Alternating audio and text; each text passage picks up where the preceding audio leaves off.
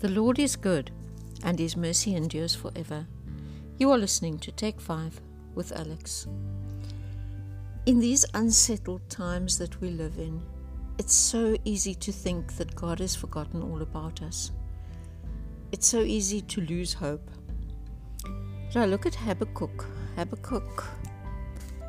chapter 3 from verse 17 to 19.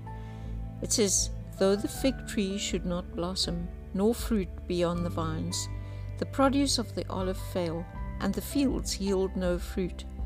The flock be cut off from the fold, and there be no herd in the stalls. Yet I will rejoice in the Lord. I will take joy in the God of my salvation. God, the Lord, is my strength. He makes my feet like the deer's. He makes me tread on my high places."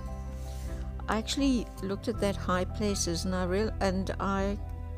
realized that the high places are your challenges. The high places are the things that are very hard for you, and your mountains. And He makes you walk on them. In other words, you overcome. And then there's a song by Lauren Daigle that is entitled "Trust in You." Now, for your own good, I'm not going to sing it to you. I'll read the words.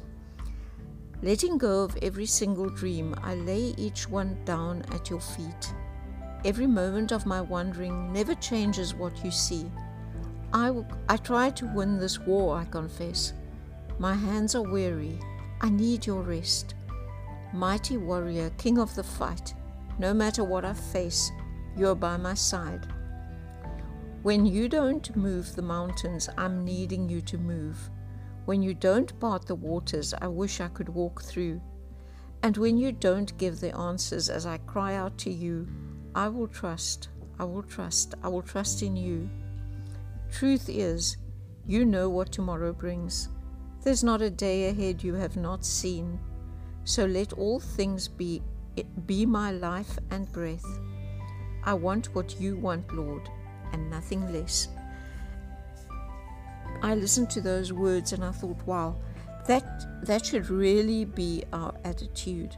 No matter what's ahead of us, no matter what we're facing, we should just say, "Lord, I trust in you." Because God has a plan. God always has a plan. He's not going to tell us what the whole plan is. He will reveal to us the parts of that plan that we need to know as we go on. Often if you look ahead, everything is dark. You don't see the way out. It looks like it's the end and this is it, nothing's going to work. And then one day you look back and you see, but it worked out, and you can't often even work out how it worked out, but it worked.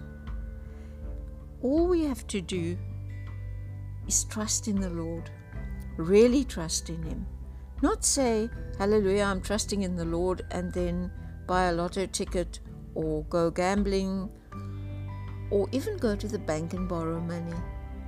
If we really, really trust Him, we have to put every ounce of confidence and of trust that we have, every little bit of faith that we have to put in God.